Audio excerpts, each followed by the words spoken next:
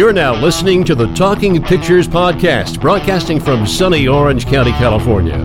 Filmmaker, journalist, and film historian, Paul Booth. Aloha. Welcome to Talking Pictures with Paul Booth. So happy to be back here today after had to take a couple-month hiatus to handle some family stuff. So I'm really thrilled to be doing this, and today it is suiting. We have a guest who, he was on about 7 years ago, I want to say. We're in our first year. We're coming up on 8. I'll bring him on, and then we'll get into some good stuff that he's been up to. Marcus, aloha. Aloha. Thanks for having me back after quite some time. Of course, man, of course. I appreciate that you always keep your word to come back, so that's always going to be good in my graces. It's always a fun time. Oh, yeah, man. I want to start off with probably the most cliche question I've ever asked on this show, but got to do it. You have a background, comedy, features, actor for hire, chameleon, and we'll start off with your shorter doc, which you can tell us what happened with that doc.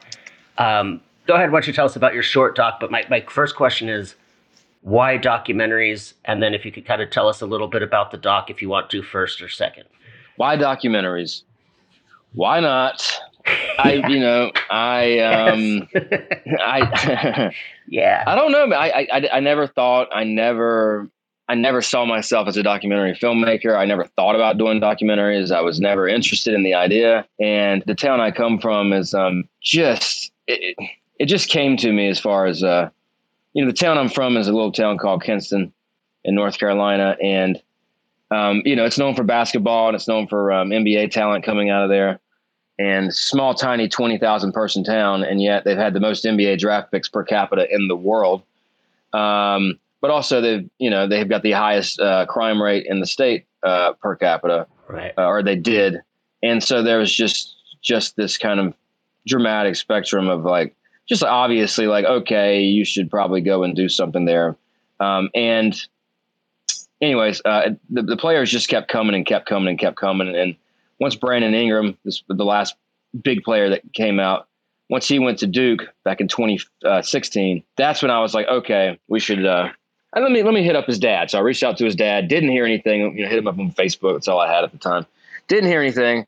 Then about a year or so goes by, and then the ESPN drops this article about Kinston, and I read it, and it was really great, by Baxter Holmes. And then I realized, I need to go. I need to go and just shoot something here and figure out what's what. And anyways, long story short, it just came to me. It just came to me, and I'm glad it did.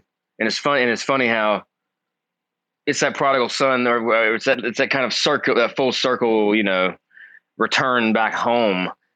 That is just kind of so ridiculously, what do you say? Kind of dramatic in a way for me personally, to kind of explore this whole new way of filmmaking that I never really. I don't know. I don't know how it would have went if it wasn't for my hometown introducing me to the documentary form with this story. So interesting. Yeah. So I guess I kind of answered both those questions at the same time. Yeah. And tell us the title. Something in the Water, a Kinston basketball story. And that's available on pbs.org, correct?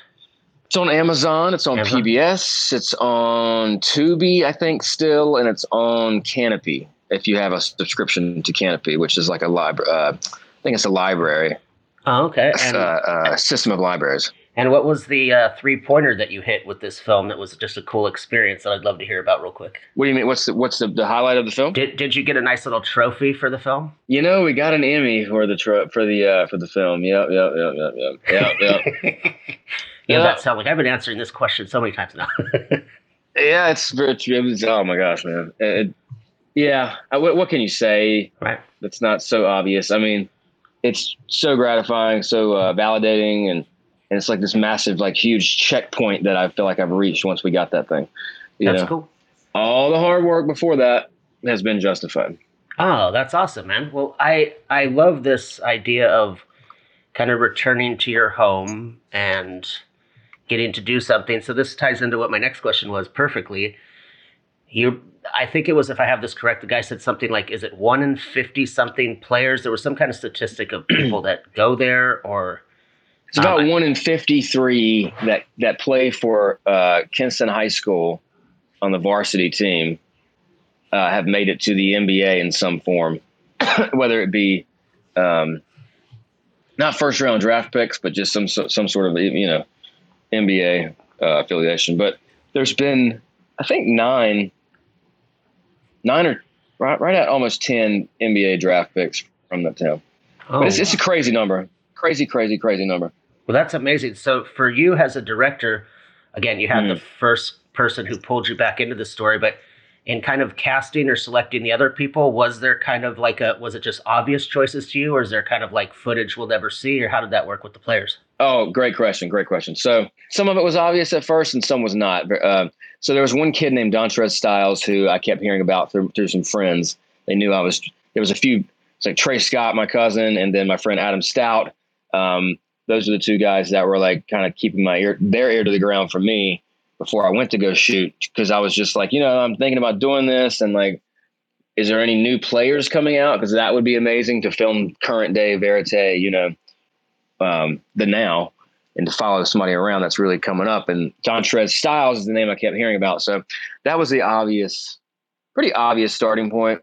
But then it was like, okay, that's just a piece of this story. How do I kind of tap into the past? And also, like, how do you tell a story where you don't have too many characters? Because you can't have, look, we interviewed probably 25 people. Whoa. And you can't have 25 people talking the whole, you can, right, but like, right.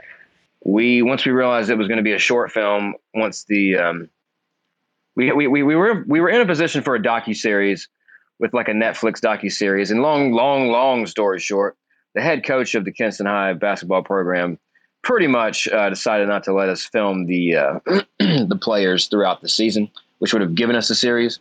Shit. So we had to go. Yeah. So we had to go back to good old boy shit, So we had to go back to. I don't think so. I can't do it. I said, what? But I went to school with your grandpappy. Sorry. It was just a shocking thing. He was, I don't want the kids to regret it. What? Regret what? What do you mean? So I'm going to go ahead and pump the brakes on that. I see. It's just a frustrating thing. But so what happened was the project kind of stalled out and got paused on for like about 6 months. And then I realized, okay, well, what if we just like what's the best version we can make from here? And then what if we backed into like a PBS half hour and made the very best half hour film we could make? I was editing, but I also brought on an editor, Brian Simpson, who just some second set of fresh eyes. It's really nice to have when you're also the director and producer. You don't want to have to. Right. It's really nice not to edit also, because then you can kind of remain more of an audience member. Anyway, so me and him were collaborating about what it could be and and going back and forth. And as far as, with the footage and what it can be adjusted to. So, yeah, that's when you start realizing, okay, what are the main key pieces? Who are the main characters here? It was obvious that Curtis Hines, from the beginning, also Curtis was like an obvious like protagonist.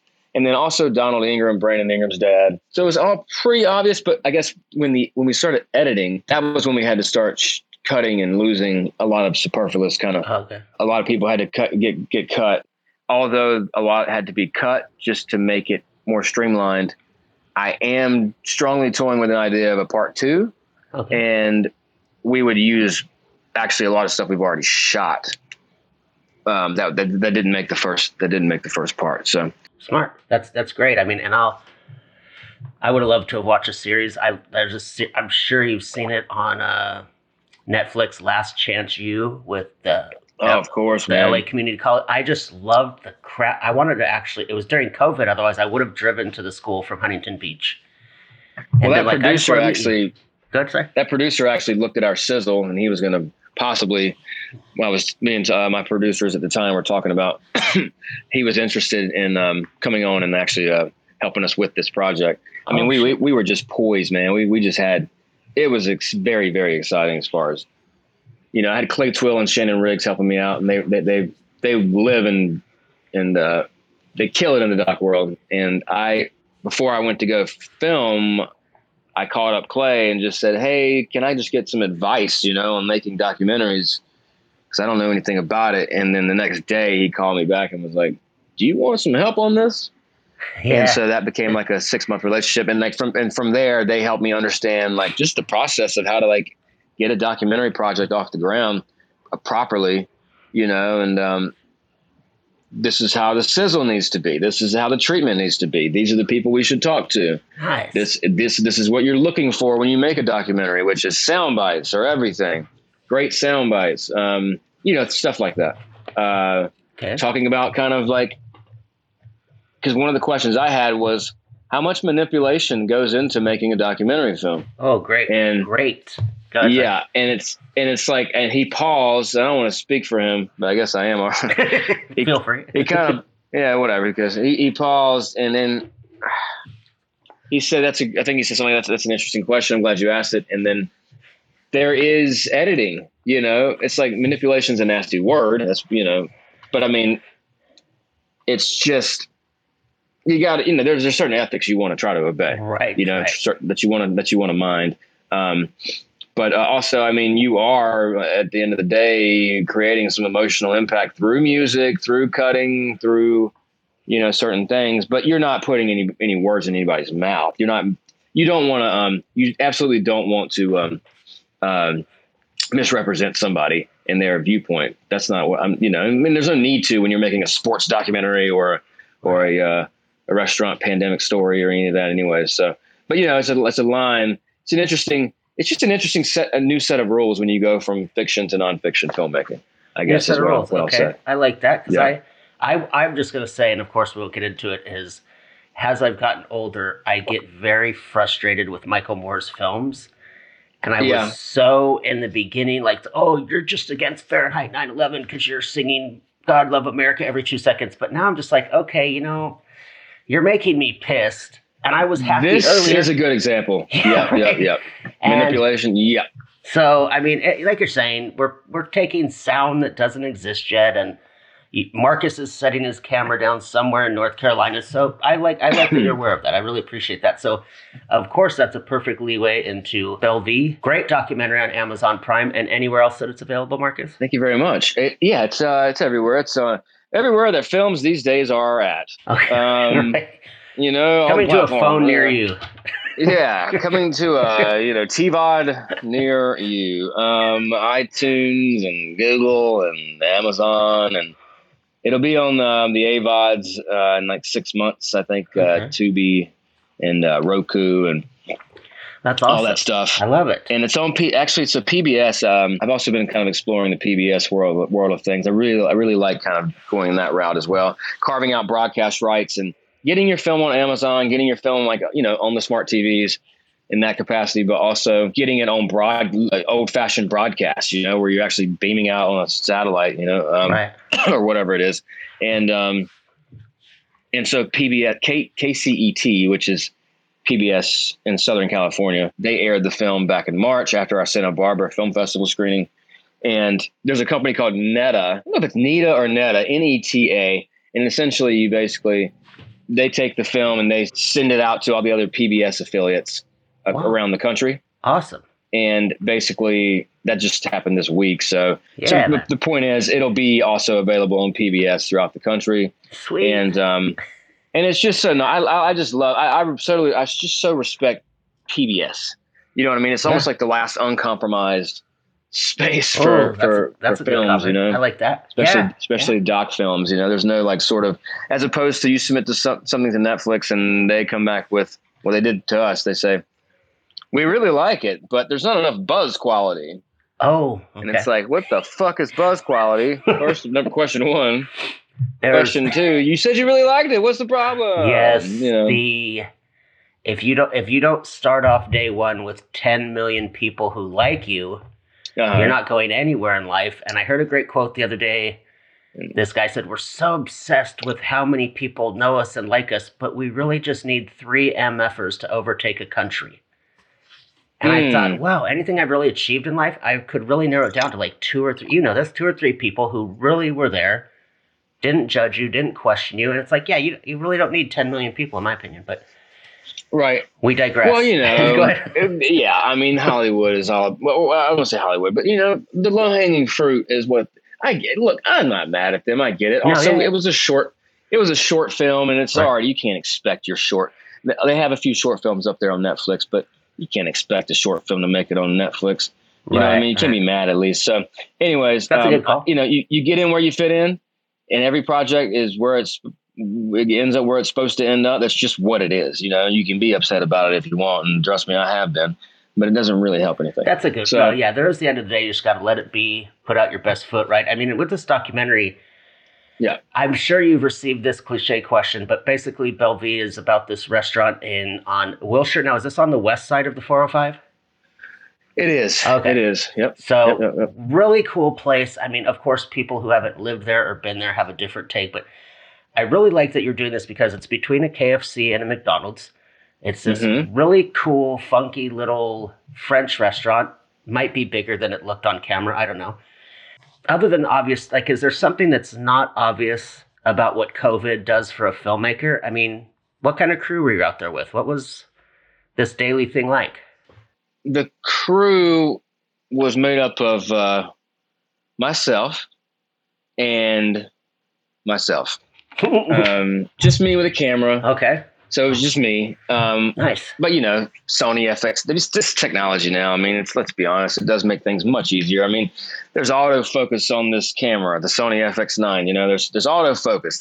The sound plugs right into it, and it sounds great if you're not an idiot and you put your settings right. Sorry. I mean, like the actual, you know, I mean, it's just the actual image. I mean, it's like, it's so easy and great, and it's very freeing as far as, you don't have, you know, yes, I could have benefited from a sound guy who would have gotten much better sound than I would have gotten, but it was okay. But you don't have to worry about a boom pole coming over your shoulder. You don't have to worry about somebody causing a shadow because they're standing in the wrong place behind you. You don't have to worry about whatever else, you know, worry about like, hey, are you, like, their needs, you know, like, are you hungry? Should we stop and eat? It's like, no, we're filming here. And so anyways, as a documentarian, like it's just so fucking pure. And like, it reminds me of like when I was a kid with a video camera making home movies. I was gonna say, it's back to sound being plugged in the camera. That sounds interesting. I mean, were you just mostly laving on that? Lav and a shotgun mic off the top. No shit. Just coming. Yeah. Shotgun and there are mic? some like, wow. Yeah. You know, and like there are some moments where like I'm embarrassed by some of the crappy sound, but you know what? That's why you have a great post sound mixer. My man Jamie Hart, shout out Jamie Hart, what up? Who can clean it up, and God bless him. So, anyways, but the most important thing is just keeping it intimate and keeping a small footprint, and so that, like, you know, Vincent, the protagonist, Vincent Samarco, you know, can not be distracted and just can go about the way he would go about. And my big rule to him, or my big thing to him when I told him, like, my biggest approach to this is that please just try your best to pretend like I'm not, to really believe I'm not here. Forget that I'm here unless I ask you a question, you know. Right. Just really try to stay in your own space and don't act for the camera. Don't ham it up. Just be who you are already. That's the big thing. And I think maintaining that small footprint with just me and a camera really, truly does help with that. That was, I mean, okay, so I'm really digging that because I was thinking COVID, you probably weren't having like the crew, but I wasn't thinking it would just be down to you, because if I got this right, the credits say cinematography, edited, and you're directing. Now, there's always the multiple hat question that to me seems so obvious, but it's not always that obvious. Mm-hmm. I'm wondering how, like, I've only produced stuff, so I go in and I only have to think about this, that, or the other, but I've always wondered what it would be like if I wanted to get this shot, but the producer in me is saying, no, we don't have the time, or the cinematographer is me saying, you know what, the light sucks, but I know the director in me wants to do it. So can you just tell us anything, what it was like wearing three hats for you? When in doubt, just push record. That's it. Just push record. Because there's no film. You're not like wasting resources. Right, you have plenty of space and battery and card space.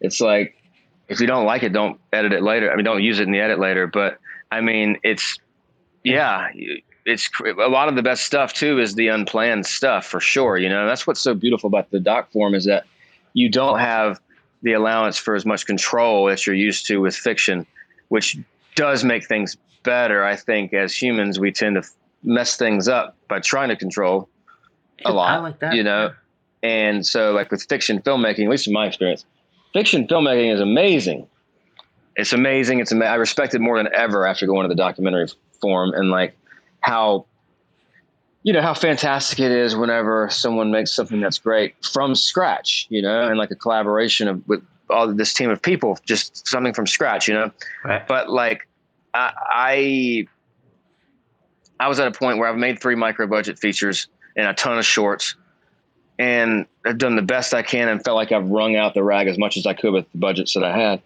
Okay. And so to switch from the doc forum to the doc forum and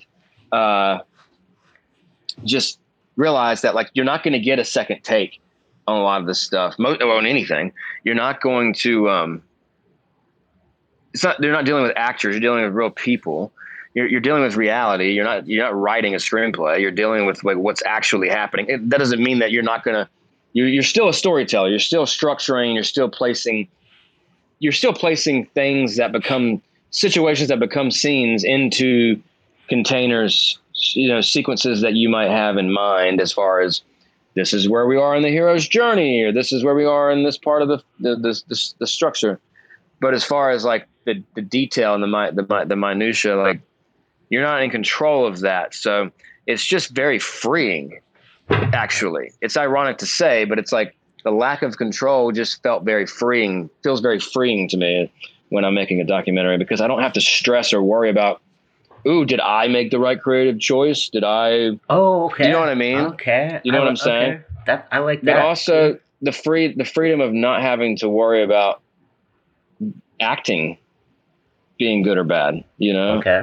Because a lot of times, like, especially with micro budget stuff and like everybody needs what they need. And like, it's hard, I think, for an actor, especially to put out good work when they're rushed and when they don't have time and they don't have like proper resources, and that's what usually happens, I think, with micro budget stuff. So it's all about just the audience member, no matter what they're watching, the audience member, really, I think the main ingredient, they need it to feel real, And so when it's not feeling real, which is the case in a lot of smaller films, that's danger zone. Your movie falls apart. With documentaries, the thing is, it's already damn real, man. It's already real, so you're already good. It's there as long as you don't ham it up and manipulate. Right. Like try to.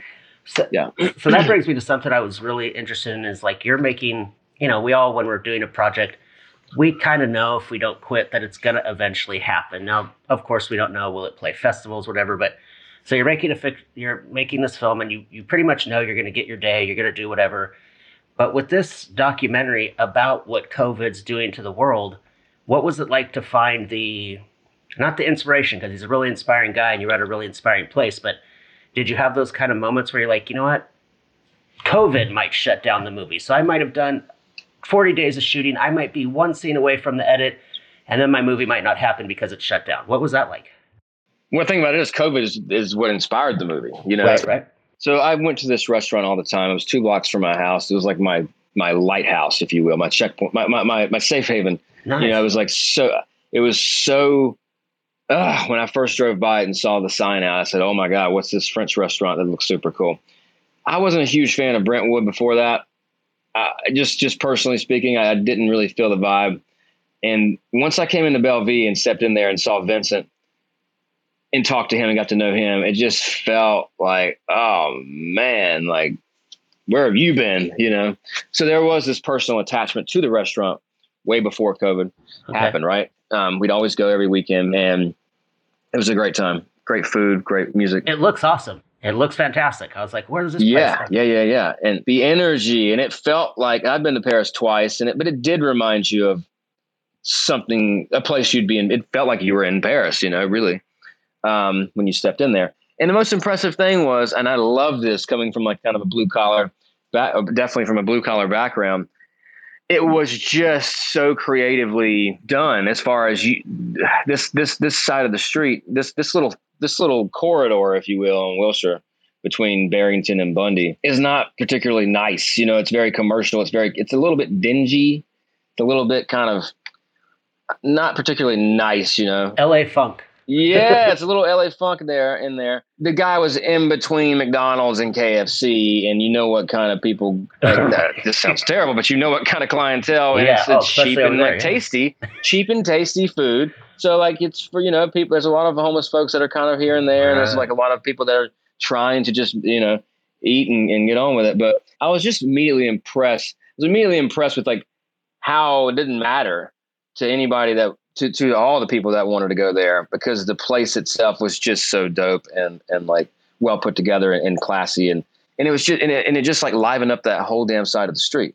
You know what I'm saying? Yeah. With elbow grease and just like taste and class and like Vincent's charm. Vincent's just way of being. And so, anyways, there's that. There's your picture painted with Belle Vie as far as the restaurant. I mean, it's just fantastic. So, cut to the pandemic. About 3 months into the pandemic, 2 or 3 months into the pandemic, when we were all just like, what the hell's going on here? We're all worried about our favorite restaurants, and you go I was picking up to-go food several times from Belle Vie, and I also noticed like, man, it just wasn't the same when you had to take it home and reheat it as it was just being there, right. Especially French food. And so I went in one time, I think around late April, May, something like that. And I was talking to him, picking up food. And I said, how you doing? He said, oh, we're good. I said, are you good? I'm worried, man. Are you guys going to close down?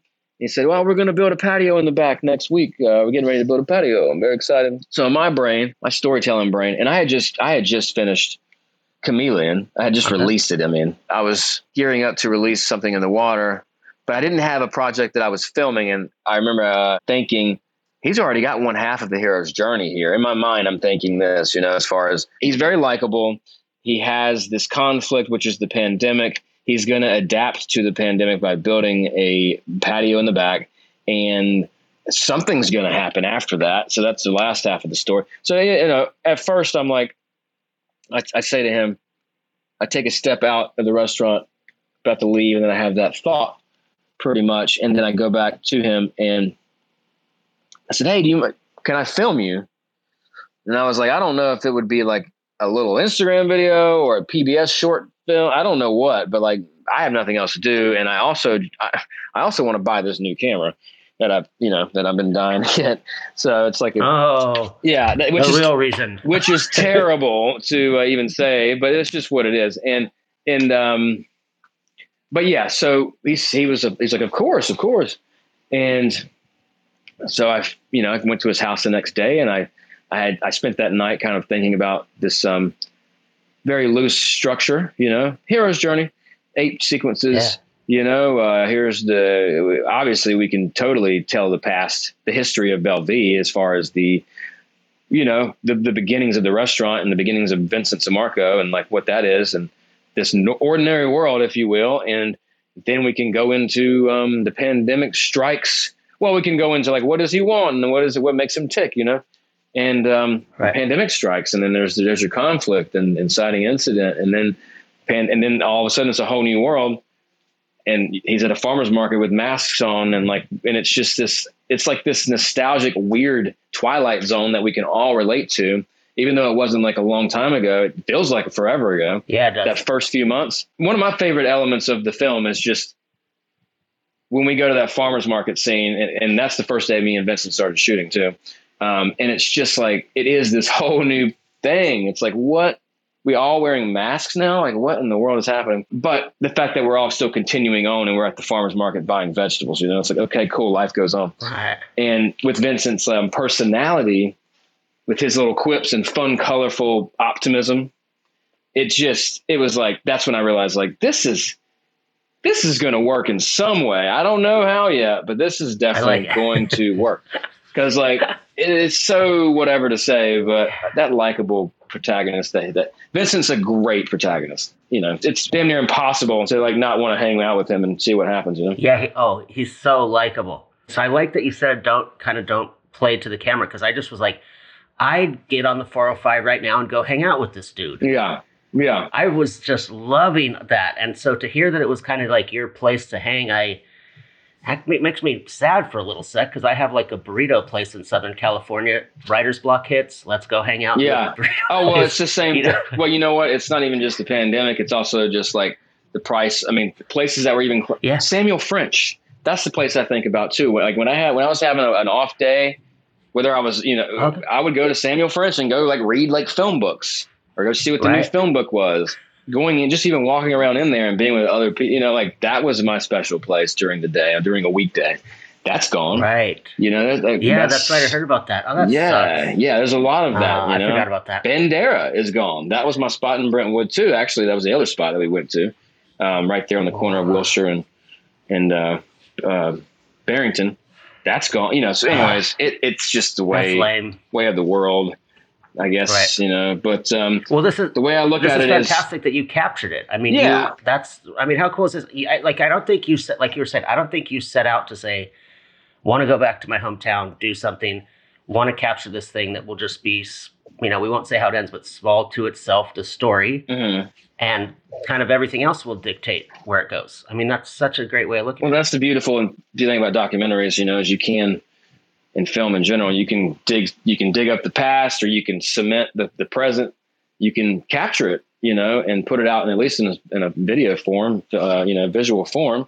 And I like Belle Vie, the documentary. I love it because it's literally the lifespan, the beginning, middle, the whole film takes place during the lifespan of the restaurant. Belle Vie. Right. And I've told Vincent this, and I'm, I think it's just a gift and a blessing that he did have it at all, was able to do it at all for 5 years. That's a huge accomplishment in LA in this current climate, especially, and so a lot of restaurants didn't have a chance to have a documentary that had to go through the same thing. So, it's like the same way that Vincent is in general. It's just finding that silver lining and it's not, it's more important to focus on how you can react to something that happens versus just succumbing to what happens. Do you know what I mean? I think a lot of, I like that. And I think Vincent is a good reminder of that. His personality is definitely in line with that. Especially that time. I mean, I know Tower Records on Sunset was not the pandemic, but it's like every time I go by that little train car there, I'm just like, this is not whatever is there now. It's not even an empty parking lot. It's supposed to be Tower. So I do really like that you were able to capture something that all the people that might go by there, like yourself, who knew, it's not just going to, what's that stupid building between McDonald's and KFC? It's like, this was there and I have a movie about it. So that's really cool, Marcus. Nice. Yeah. And you know what? I had nothing else to do anyways. There was a pandemic. And look, Belle Vie is another reminder for me. And what I tell other people too, that have an idea on anything as far as what they want to make something. They, a lot of people talk, but they don't take action. It's like Belle Vie is a reminder of just push record, man. Just do it, man. Just do it. Right. Because it's like, if I stopped and thought about it, then it wouldn't have been anything, and a lot of this stuff, if you stop and just think too much and then you think some more and you don't take action and you try to wait for it to be perfect. You try to wait for all the perfect things. It's like, okay, you're fucking yourself. Like, just go make it, man. And so Belle Vie is that, it's just like, hey, I just want to film you and see what happens. And next thing you know, you have a film and it's a special film. And also personally, like, it was really wonderful to be able to get it to Santa Barbara Film Festival. And they loved it and they nominated it for Best Documentary, and to be able to just walk that red carpet with Vincent and Ornella and my dad, who I flew into town, and my sound, my guy, Evan Hand, who created some music for it, and Brian Simpson, who helped me edit it, the first cut or the second cut. And my buddy Serene and Justine, like, just that alone is just validation. And to, it's just like you made a film and you're able to share it in a professional manner, in a high level manner. And then, we've got PBS coming up and you put it out and you move on to something else. And it's just, you just go make stuff. And I think being a professional filmmaker is just go make stuff, do your best, move on, Yeah. And thank you for bringing up that you had your pops out, because I've been fortunate. I got the plaques, I got the statues, I got the degrees. We know how the bank account can go up, down, up, down. But it's like, I don't think I've done anything cooler than when I took my dad to the Warner Brothers lot and he was like, oh, come on. Yeah. My name's at the gate. I was like, where else is your name? And he was just he saw where they shoot Law and Order. And he was just, I know this courthouse. It's so fun. Enjoy, man. Yeah. It's like, you know what is any of this really? It's just like, sharing it with your family. And my dad's the guy who took me to movies when I was a kid, you know? Yeah. So it's just kind of like a payback thing, you know? Oh, for sure, man, for sure. Well, thank you so much for all your time today, all your insight. We always appreciate that. Yeah, man. I appreciate it. It's always nice to talk to you. Well, that's going to do it for Talking Pictures with Paul Booth and our wonderful Emmy-winning guest, Marcus Mizell. Always great to talk with him. He's been on. This was his third time, so we are happy to continue that relationship. And you know my motto, whether it's morning, afternoon, or evening, make sure and watch a good movie. Aloha. Thank you for listening to the Talking Pictures Podcast. Real conversation and movie-induced inspiration.